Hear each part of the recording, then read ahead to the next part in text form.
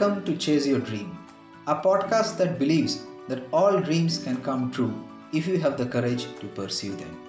Each week, we deliver the stories of a common person being successful by chasing the dream. I am your host, Showman.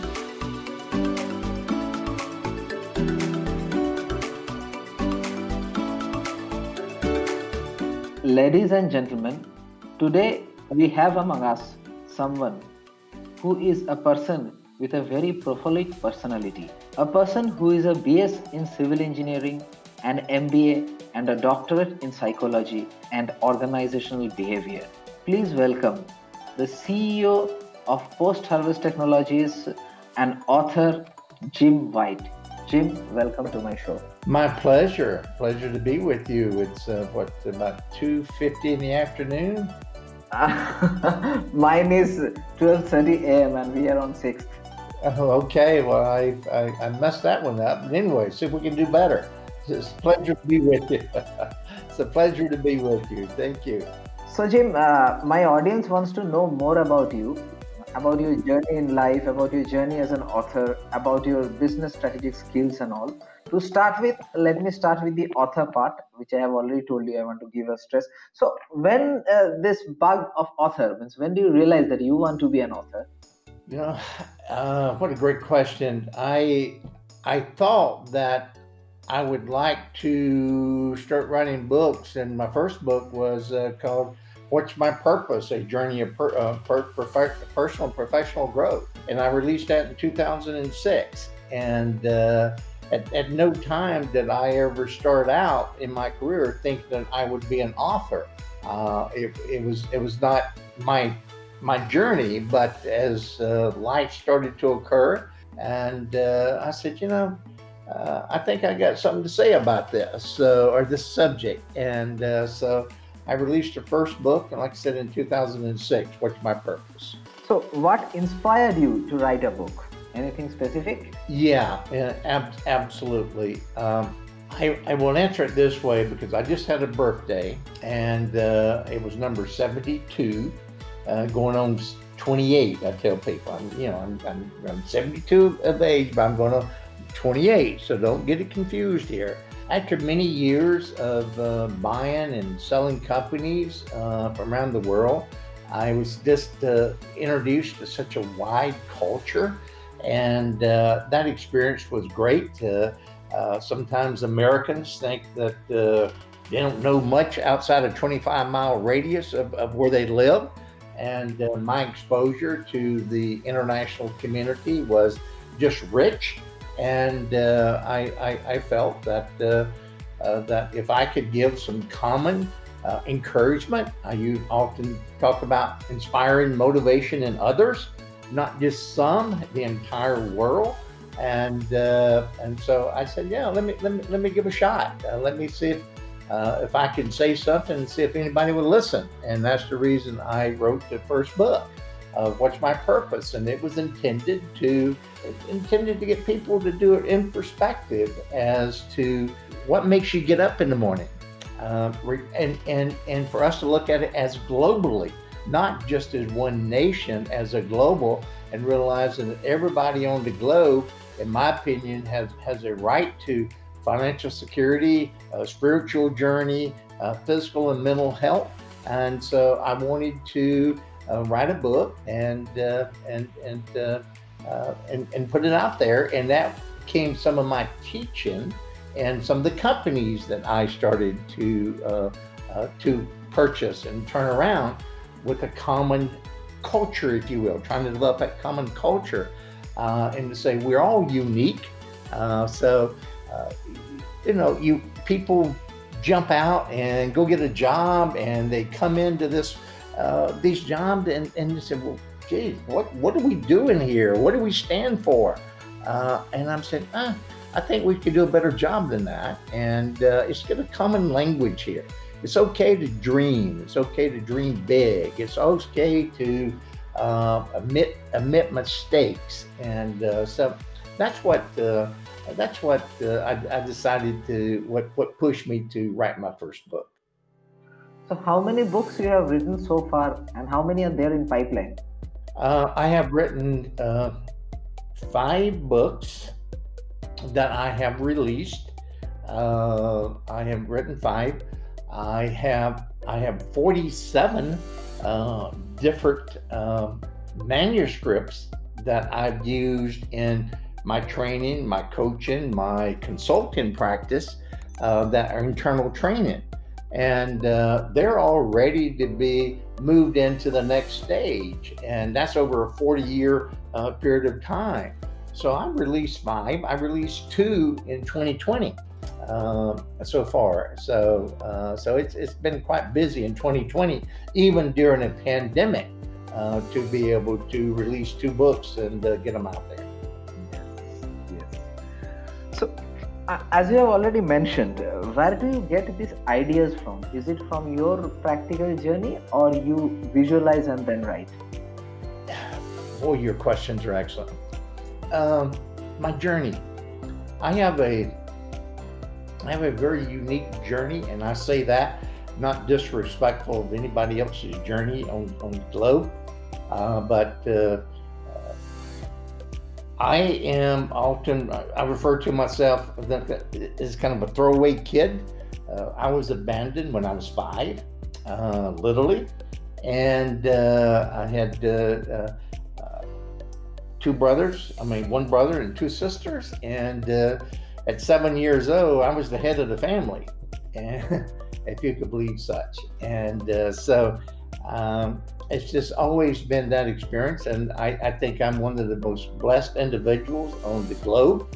How does a 5 or 7-year-old know or have this survival instinct or gene?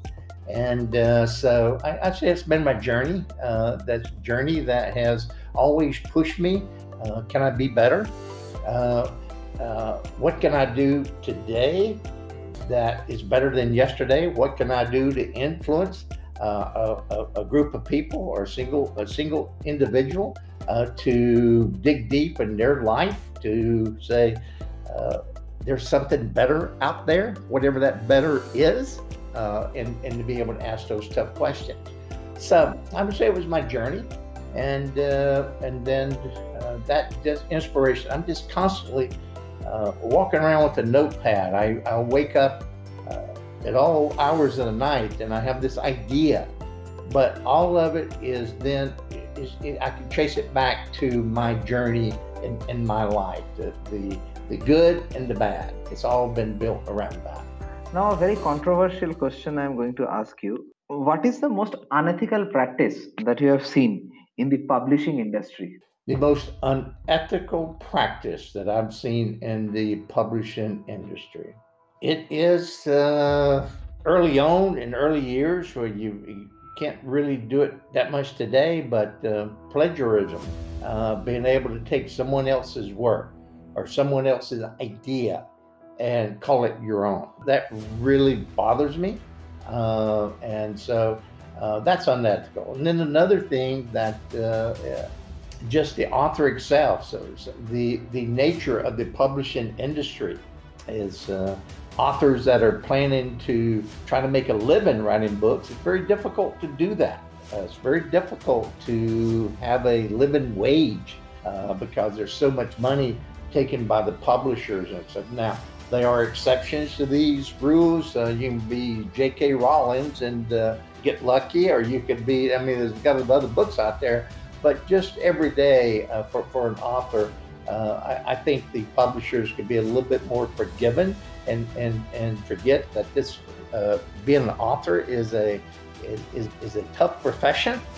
It's a profession of love to humanity and the subject matter, and I think we ought to figure out a way for they can retain more of their revenue that they may get for their work. So those two things: don't call it your own if it's not yours. Don't take credit for someone else's idea, and don't try to steal from me. And try to don't be so greedy. There's enough for everybody to go around. Like what you hear so far? Make sure you never miss a show by clicking the subscribe button now. This podcast is made possible by listeners like you. Thank you for your support. Now back to the show. So, does writing energize or exhaust you? Man, I get such energy when you get in that flow. When you get in that flow, if you can just let yourself go. Oftentimes, I have this practice, and I will just close my eyes and kind of go into a meditative state. Once I've got the framework of the book, and I really got what is the vision that I have for the book, and that's where a lot of authors get in trouble. What is it? What's the end game, right? What is it you want this book to look like? And then I have that end game, and then I work backwards from it and say, this is what I want to accomplish. This is what I want that material to do. And then along the way, as you start the writing process, then you've got to be able to change as it, because we're different on a daily basis energetically, right? We get up every day, we're different. When I look at that word really doesn't work today, it really doesn't express. And then I'm thinking, well, who's my audience? And am I writing this book for just this small group of people, or am I in the hopes that my book is going to influence millions of people around the world? Well, that's what I'm hoping. So it gives me a lot of energy, and sometimes it can also exhaust you if I can have both. Sometimes I'm trying to make a transition from one thought to the next, and it just doesn't come for I said, what next, right? So it just doesn't come. So because then you're in the flow, and then you get a little frustrated, and then so that's when you got to know to walk away from it, leave it alone, come back to it the next day. But it's just an energy. It's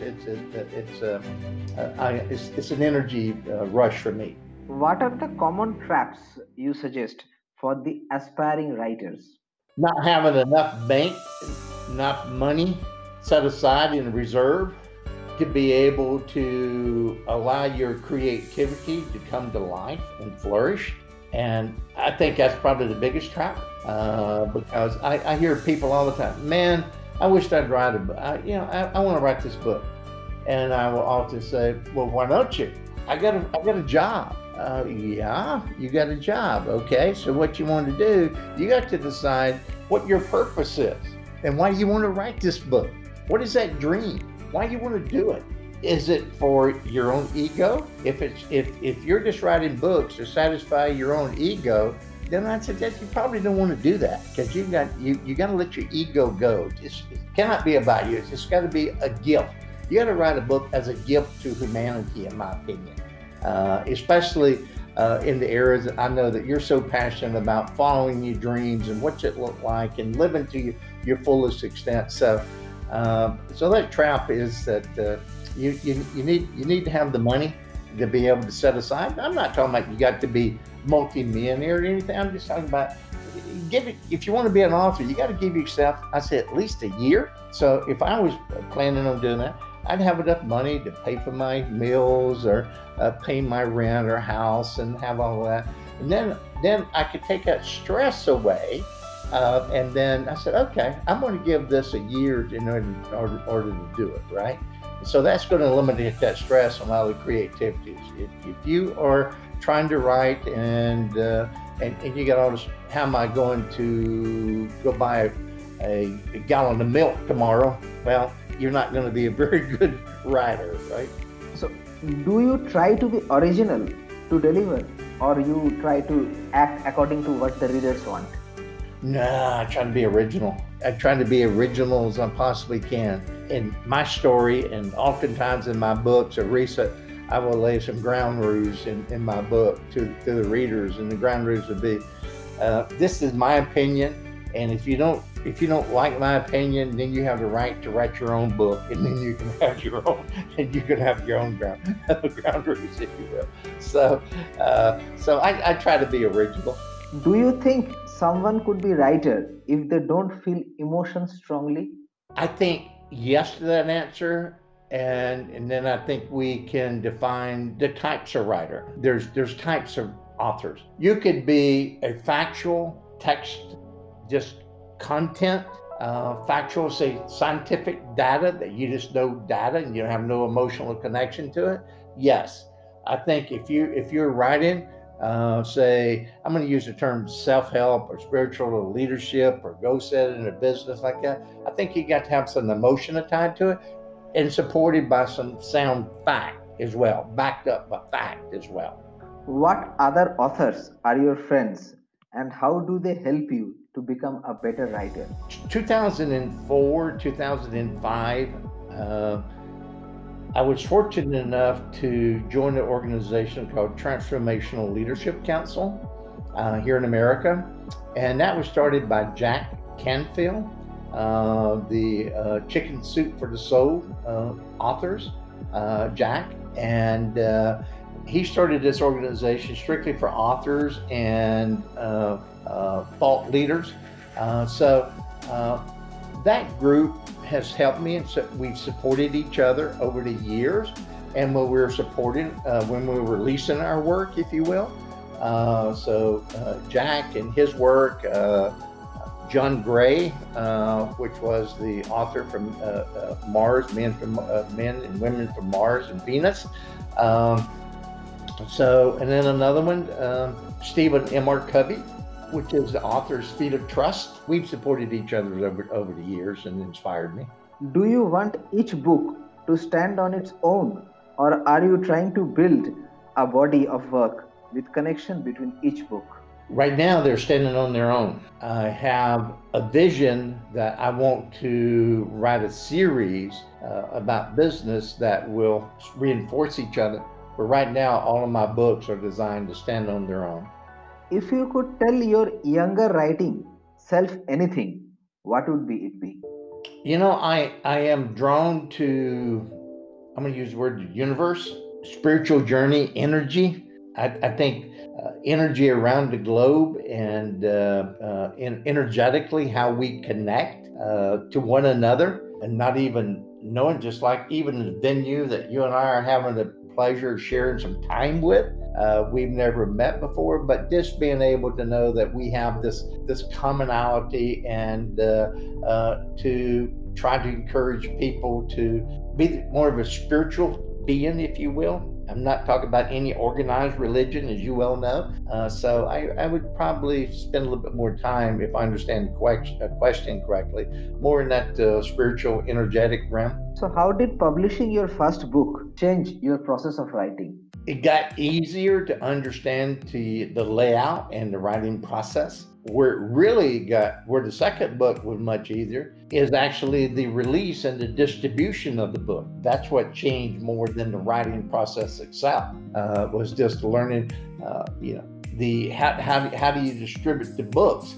Because I've self-published. I set up my own publishing company years ago, and because I wanted control of my work. We had some very well-known brands that really liked our work, but I was giving up too much control, and I didn't want to do that.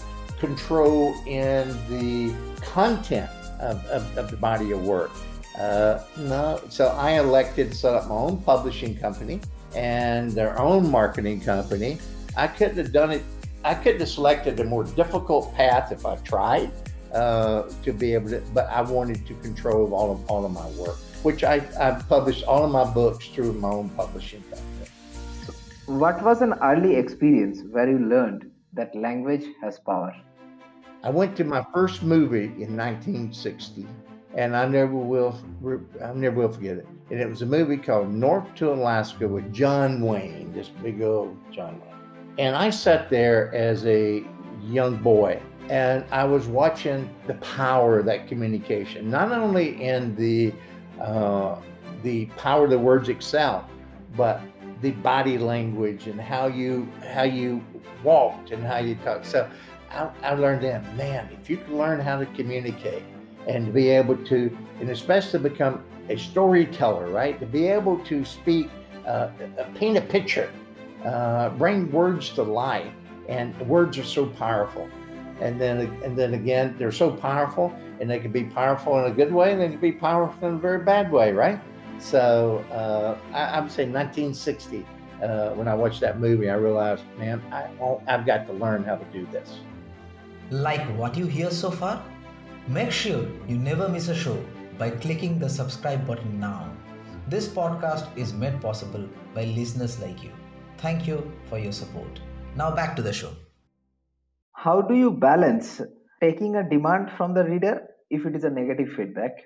I tell them thank you, and I encourage it because if the feedback is respectful, we all have our views, and we should respect those. If the feedback is mean spirited, I would just hit the delete button or throw it away and not even read it. You can tell where feedback is thoughtful and respectful or not. And I just had a situation not too long ago where I got some feedback on an op-ed that I wrote and was published in USA Today in America. And it was on my latest book, Broken America, which I just released September the 9th. And this guy left me a voice message, I should say. And I could tell he was an elderly gentleman, right? And so I decided to call it. To his surprise, I actually returned his call, right? And he was just giving me some feedback. And he shared with me that he was 88 years old and he was a Korean veteran, and how the words were so powerful, and he wished that he had the ability to write like that. This was all positive feedback, of course. But I also had another one right after that. He said, "I don't agree with anything that you wrote." Thank you for that. And I said, "So what do you suggest I do?" I throw the book away and start over? I said, "I got an idea. Why don't you and I write a book together? Because I'd love to have your input, right? Or better still, please send me your information because I'd like to have a deeper understanding of your view." So I try to do that. We're not perfect. I don't profess to be the best author in the world. I just profess to do the best I can for the subject matter and put it forth, and hopefully it's going to inspire one person in a way. And if it has a negative effect and it has such a strong emotion that this individual decides that they want to pick up or send a note or whatever they want to do to give that feedback, well, I inspired that too. So at least we got them off the sidelines, if that makes sense, right? So you have a marketing company. What are the steps you take to market your book? We do in this day and age, we do a lot of social media, if we understand what all that means. We write a lot of articles and opinion pieces, op-eds, and I do a lot of radio. Your venue, this day and age. I just look forward to it. When I saw the request to be on your podcast, I said, absolutely. I love that because anything that we can do, any message, so podcast, radio, any way that we can get it out just to start a message, and of course the social media and the referrals and just this all types of ways, and networking through our friends and referring each other, supporting each other. How many hours a day do you write? It comes and goes when I'm actually in a project. The last project we released, like I said, it's called Broken America, 10 Principles to Restore America. Obviously, we could talk about that for days and months and years, right? Based on the current political environment in America today, in my opinion. And when I was doing that, I would normally write from around 1 a.m. to 4 a.m. in the morning. During the day, it's very difficult to do it. We have all competing challenges. I still run 13 different companies now, so we have all of that. So I do it in the quiet of the day. It's the most quiet time, and I'm blessed. I'll come to my studio, which we are today. It's quiet, and it's a sanctuary for me. And I'll just start dictating, or just start making notes, and so I do it the wee hours in the morning, 1 to 4. I'd say 3 to 4 hours a night, but it's not every night. It depends on the rhythm. I wanted to release Broken America before the U.S. general election, and I only decided to start writing that book in April of this year. So it was a lot of research, a lot of time put into that to be able to write it, publish it, release it in 6 months or less. So. Do you read your book reviews? I do read them. I wish more people would review my and other authors' books. They would do all of us a tremendous, that would be a tremendous gift if people would take the time and go review our books.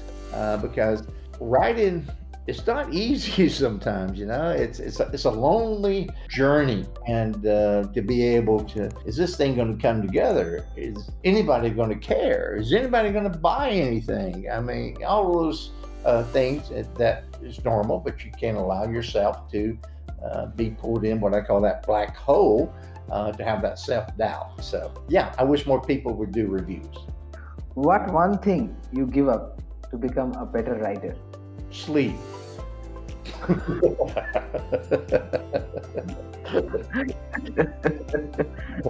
And pass on my responsibility for some of the companies that I'm running right now. Pass the baton to someone, a leader, to be able to run some of my companies and give up more sleep, and then I'd be good.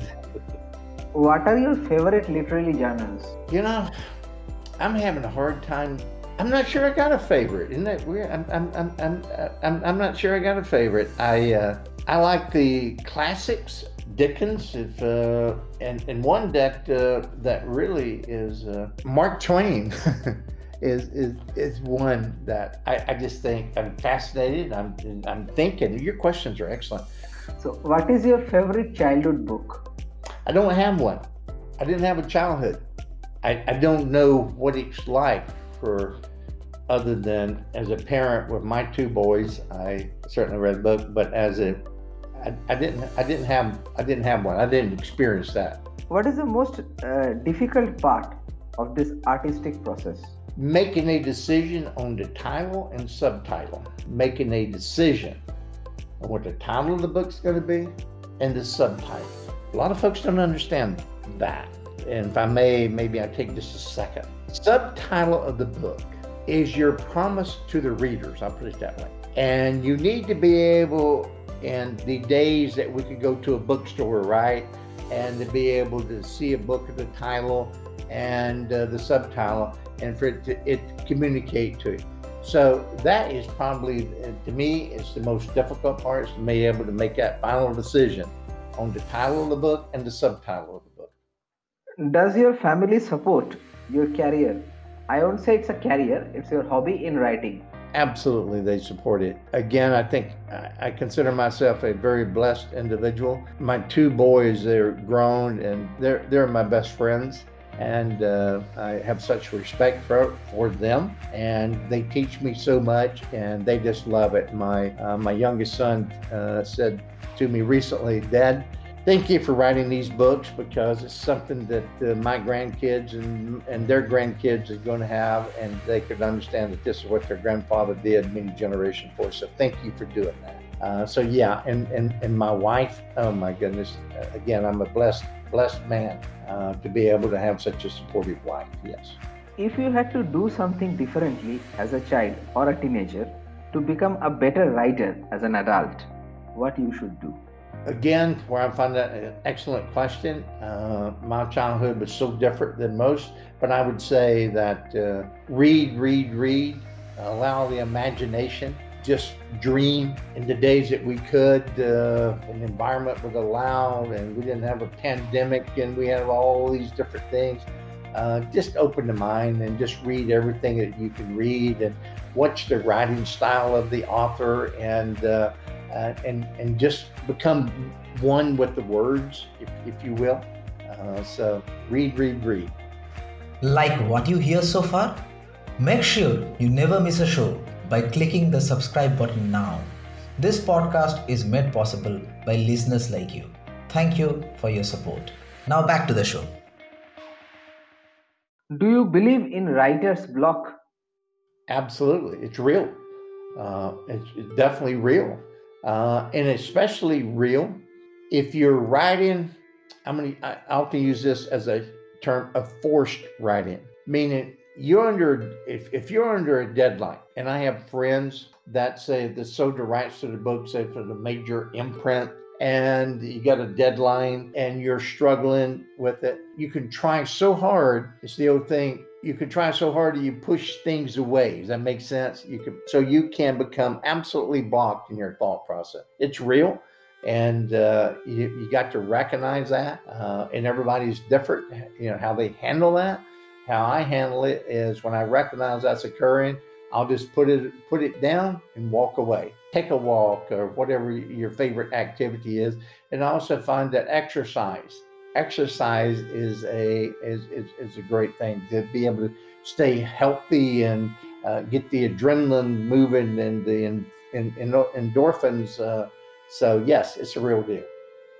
Now let us come back to the other part of yours, which you are doing so far.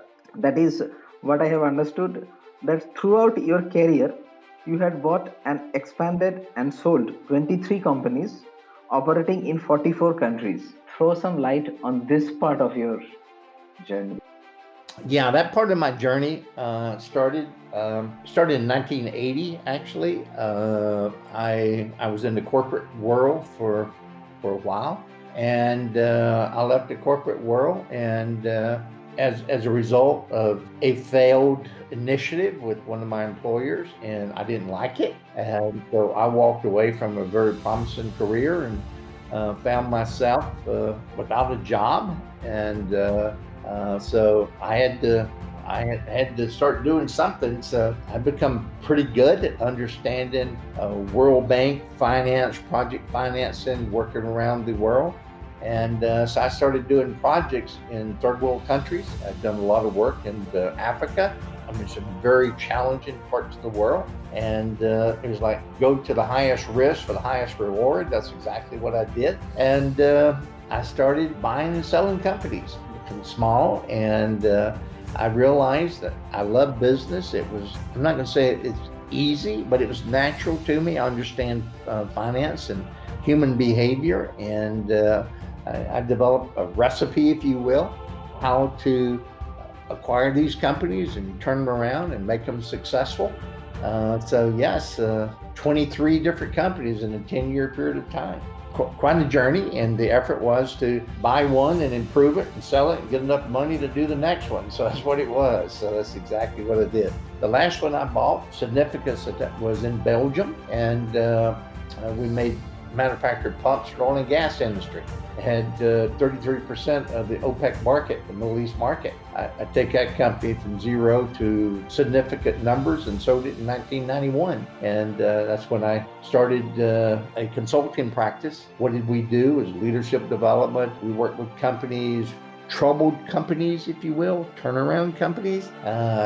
We would often be hired to come in and look under every rock and what are we going to do to fix it? We started working with different private equity groups around the world. Those private equity groups, if you're going to make an acquisition, we became their insurance policies, often said, meaning that their leadership team. I developed a 1-year leadership program, most intense thing that you will ever go through in your life, quite frankly. And we'd put people through that to determine they had the ability to lead and develop these companies. So we did a lot of that as well. And that's where a lot of my material was talking about my author. That's where a lot of my material came from that I was used when I was buying my companies and turning them around and in my consulting practice. And that's actually what prompted my first book, What's My Purpose? Because I created this process called Circle Success, and that process had all of these things, vision for the company, the mission, the values, personal growth, communication, planning, staffing, organization, controlling, and leadership, all the elements that you need to put together in order to become very successful. And that personal growth side, what I found most of the companies I worked with, most people was miserable. They showed up to work, they didn't want to be at work, and they were miserable. And that's when I started talking about, are you living your purpose? I don't know. I think it would be a pretty good concept if you could kind of enjoy what you're doing. Business turned around strategies. What is that? Throw some light on that. I can throw some light, and typically it goes this way. If a business is in trouble, some market condition has occurred to create a deterioration in their revenue stream. I say market condition. Or another factor it could happen is the leadership itself of that particular company. Another thing can happen would be let's say it's a large family-owned business, right? That maybe be third or fourth generation. Then greed kicks in. So those are some lights that could happen. Then we could have a political event that could upend the enterprises. So any of those events could occur. And what we developed a reputation. It's all about reputation and trust that we could come in. It kind of stabilize the ship, if you will. I'll use that as a metaphor. It kind of stabilize it, calm everything down, step back, take a look, and do a critical assessment, a very truthful critical assessment that if this company could be saved or it couldn't be saved, but at the same time with our eyes on the shareholders, if you will, or the stakeholders, and at the same time making sure that we're looking at all of the employees and the vendors and the down supply chain, if you will. It all has a ripple effect. So that turnaround practice is a very significant, very dear to my heart. I've been blessed to go into some very challenging organizations and be able to stabilize them, turn them around, and get them going forth and in a positive way. A lot of work. It's a lot of work. When you accept one of those engagements, the clock is really ticking. Meaning, when you come into the front door, people are in trouble, or we wouldn't be there. How many times we laid out? So, literally, I lay out. Sometimes you got days and you got weeks to be able to make some decisions. Normally, these companies get so far in trouble, they probably can have a lot of debt that's due, right? They have used this favorite thing called denial. They've been in denial for so long and not to address the problem. And we've got to come in and make some recommendations to all the stakeholders of what to do. This brings to the next questions. You are actually involved yourself in so many companies, and again, you are into writing process also. How do you manage your time? I use the following technique. I break my day down into 2-hour blocks. We all have high energy and low energy times of the day. And we got to determine what that biorhythm is. And this may be very simple to a lot of folks. So what I do, before I retire for the night, I will write down the 4 most vital things that I need to get done tomorrow and my highest energy peak times, and I'll actually go get that done. And then I have the rest of my day to deal with what we call stuff, but I'm getting those 4 vital things. And that's the key, that you got, what are those 4 most critical things or vital things that I need to get done tomorrow that's going to move me forward to the goal that I've set, where that's writing a chapter or where that's doing this other thing, whatever. And you have to be really disciplined at that. Your audience has heard it for years. Time is the most precious asset that any of us have, in my opinion. You got to be disciplined as to what you're going to do and accomplish, and check it out and do it. Who and why has inspired or continuously inspiring you now? My 2 boys and my wife, and you, thousands of other people like you that's absolutely serious about the human behavior and people seeing their best, being the best them that they can be. And I have other people on a daily basis. Some of my employees, my vendors. I can just name different celebrities or politicians, but unfortunately, I can't point to any politicians in America today that I say that inspires me to do anything, quite frankly. So I don't want to get in some trouble, but nobody's inspired me that much right at the moment. Like what you hear so far? Make sure you never miss a show by clicking the subscribe button now. This podcast is made possible by listeners like you. Thank you for your support. Now back to the show. So, how you have used your success to make this world a better place to live? Every decision that I make in business, I weigh a couple of things. Not only is it a solid business decision for the stakeholder, but what social impact am I going to be able to make in the community? I know I can say that with confidence, and I can say it with pride that we have made a difference in a lot of people's lives in a very positive way around the globe. We support a lot of different initiatives. I get notes from people, especially that have been in our consulting practice over the years. I get notes from people 20 years later said, I remember this one thing that you gave me in our session and it changed my life forever. I get those notes. I was doing, in 2008, I was doing a 12-week teleclass on what's my purpose. And I had, I think 2,200 students enrolled. We were on the phone. I had people that actually were calling in on this class that said they were in a bunker, and a lot of them were in Iran and Iraq, and they were saying, if we got caught doing this, we could lose our life, right? And I never have forgotten that. I've had people from all walks of life around the world, and often, how did you find this? How did you get here? And the courage that it took. They don't know me, we don't know each other, but that energetic flow to be able to help him. So I think I have made a huge impact, but you know something? I'm not through. I want to do more. I get up every day and I'm a little frustrated sometimes because I feel like I'm not doing enough or fast enough or not making it happen. I am extremely frustrated over this COVID-19 globally.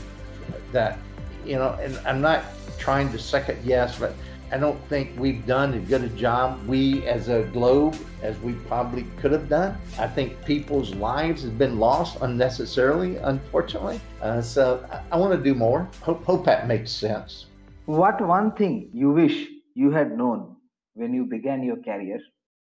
Not everybody was out for the best intention of mankind. I was a little naive to a degree. I was in the Army. I was in the Vietnam era. I was, a combat veteran. So I've been around. But the biggest thing is that I always thought when people shook my hand, so to speak, and gave me their word that I could trust it. That's not always the case. So I've trusted people sometimes when I shouldn't have. So you are a veteran. Throw some light on that part also. Yeah, I'm Army veteran, Vietnam. I was in Vietnam 68, 2 tours. I was an Army Ranger. I credit my military training as my foundation, my education, the education I was able to receive as a result of my military service. I think it's the best thing that ever happened to me, being a kid from what we call in rural poverty to beyond description. And I remember the first day in our basic training in a place called Fort Jackson, South Carolina. And I remember everybody was in line. We went through this line, and then we came out this other door. And I looked around. I said, everybody looked the same. And I looked around. I said, I got a level playing field in. We got people from all walks of life. But we all have the same haircut and we got the same clothes on, right? It's man, I can go places here, right? So that was one of those inspirations, and I just excelled. And I unfortunately I got injured, and I'm one of the lucky ones. But my injury stopped what I thought would have been a career. I was thinking at that time, but I was probably have the military as a career. I thoroughly enjoyed it. Like I said, I did 2 tours and as an Army Ranger in Vietnam. So have you been to any battlefield or something like that? Yes. I've done a lot of this in the U.S. in Civil War battlefields, Battle of the Bulge, but primarily the Civil War. In the different battlefields. Yeah, I find that very fascinating within our own country, our fellow citizens fighting each other, and so yes, and to the Battle of the Bulge. So, what is your biggest failure, and what did you learn from that? Oh, my biggest failure, I've had many of them in business, and I've had businesses that I should have probably let go of sooner than I did. I've had business partners that I shouldn't have had. During the 80s in America, we had the real estate, and we've done a lot of real estate development. And I had a lot of business partners who'd rather say, "Hey, I'm gone. I'm out of here. It's just just let the banks take it back, or I'm not going to do it." I couldn't do that, so I probably should have on occasion, but I stood there and for years worked out the loans and paid everything back. I thought it was the right thing to do on this. And so I learned a lot from selecting my business partners. What advice would you like to give to someone who wants to pursue a career similar to that of yours? Have a lot of integrity, be prepared for basically no life, if you will. It's 24/7, and realize that sometimes you're standing there by yourself. It's lonely sometimes, like very lonely. The decisions you got to make, and advice is, you just got to always have that litmus test. Is it the right thing to do? What are the best resources that helped you along the way? Best resources to help me along the way is my ability for curiosity and just being curious, and the ability to study, and the ability to, like I said, from the curiosity stand, ask questions. Just read. In the days that we had the beautiful libraries that we could go in and study and like that, I used to spend all of my waking hours on weekends just going up and down and grabbing a book and doing and studying and understanding other cultures, right? That was very interesting to me. Understanding other people. What is the common myth about your profession, and how do you want to debunk that? I'm gonna have to go with the most recent industry that I'm in right now. Today is common myth that we will never recover from the pandemic that we're in, from the economic. And when you start thinking you can't, it becomes true. Not a total myth, but that's the thing that really resonates with me right now, is to make sure that if you say you can't, you can't. If you believe it, you can't. If you keep telling yourself you can't, and don't have a common myth that the government, a lot of people these days think the government's going to solve all of our problems, and that's not going to happen. If you could step into my shoes, what would you have asked yourself that I haven't? What do I want to achieve before I depart this body? That's probably what I would ask, and maybe I'll give a stab at answering it for the time we have left.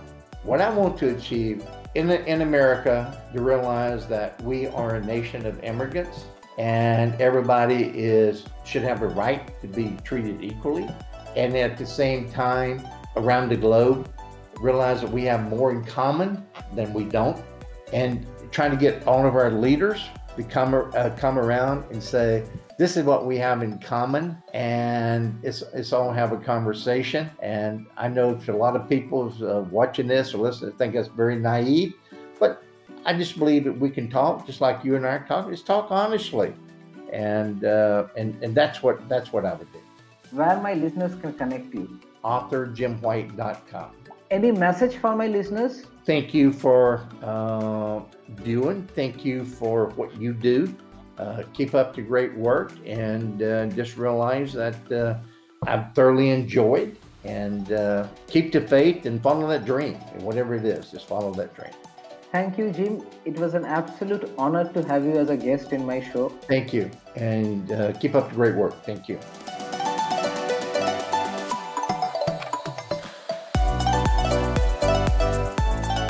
Thank you for joining us this week. Don't forget to subscribe us on any platform, be it Anchor.fm, Spotify, Google Podcast, Apple Podcast, JioSaavn, Castbox, etc.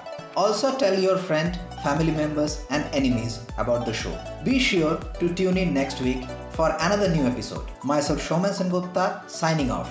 Not before saying all dreams can come true, provided you have the courage to pursue them.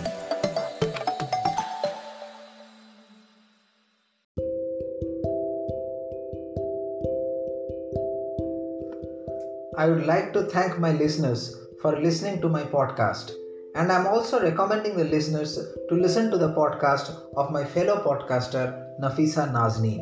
The name of our podcast is Basics to Bloom. This podcast will enlighten you to look at things in a different way and will guide you to transform yourself to the better version for Basics to Bloom. Her podcast is available in all major platforms, be it Apple, Spotify, Google, and obviously Anchor.fm. Do remember to check her out. The name of our podcast is Basics to Bloom. Thank you. Hello, I'm Oluwatomisin from Nigeria, and I listen to your podcast, Living Life to the Fullest. It's a great one and awesome one at that. Living life to the fullest, having to motivate yourself from within. No one can push you to success unless you decide to be successful yourself. Having to improve yourself daily and make sure your talent or whatever you have, you use it to improve the life of others, not only yourself. You add value to yourself and make sure adding value to others. Your podcast is a really great one and I love it. Thank you. Hello, I'm Oluwatomisin from Nigeria, and I listen to your podcast and it's great. And wow, my girl is trying to talk about, she tried to express her feelings through writing. And I think one thing I learned from this podcast, she tried to express her feelings through writing, irrespective of how you go away from whatever you love, or you take a break from whatever you love doing, just like she took a break from writing and she came back writing it, because a lot of people are out there waiting for her to write something and reaching out to thousands of people. It's kind of a wonderful thing and I really enjoyed it, so thank you. I enjoyed your podcast. Wow, that's nice. I love your episode. Talks about dreams and ambition. Then you must actually pursue your dreams. While pursuing your dreams, you actually have to create memories in the hearts of those loved ones and those whosoever you meet. So that your track record can be left behind if you're no more alive. So keep pursuing your dream. Don't keep dreaming and you don't take actions about what you're dreaming. You dream and take actions and travel around the world. It's your choice. It's a nice one. I love it. Lovely episode. Everything is so much magical, still rooted to reality. I really love this episode of yours.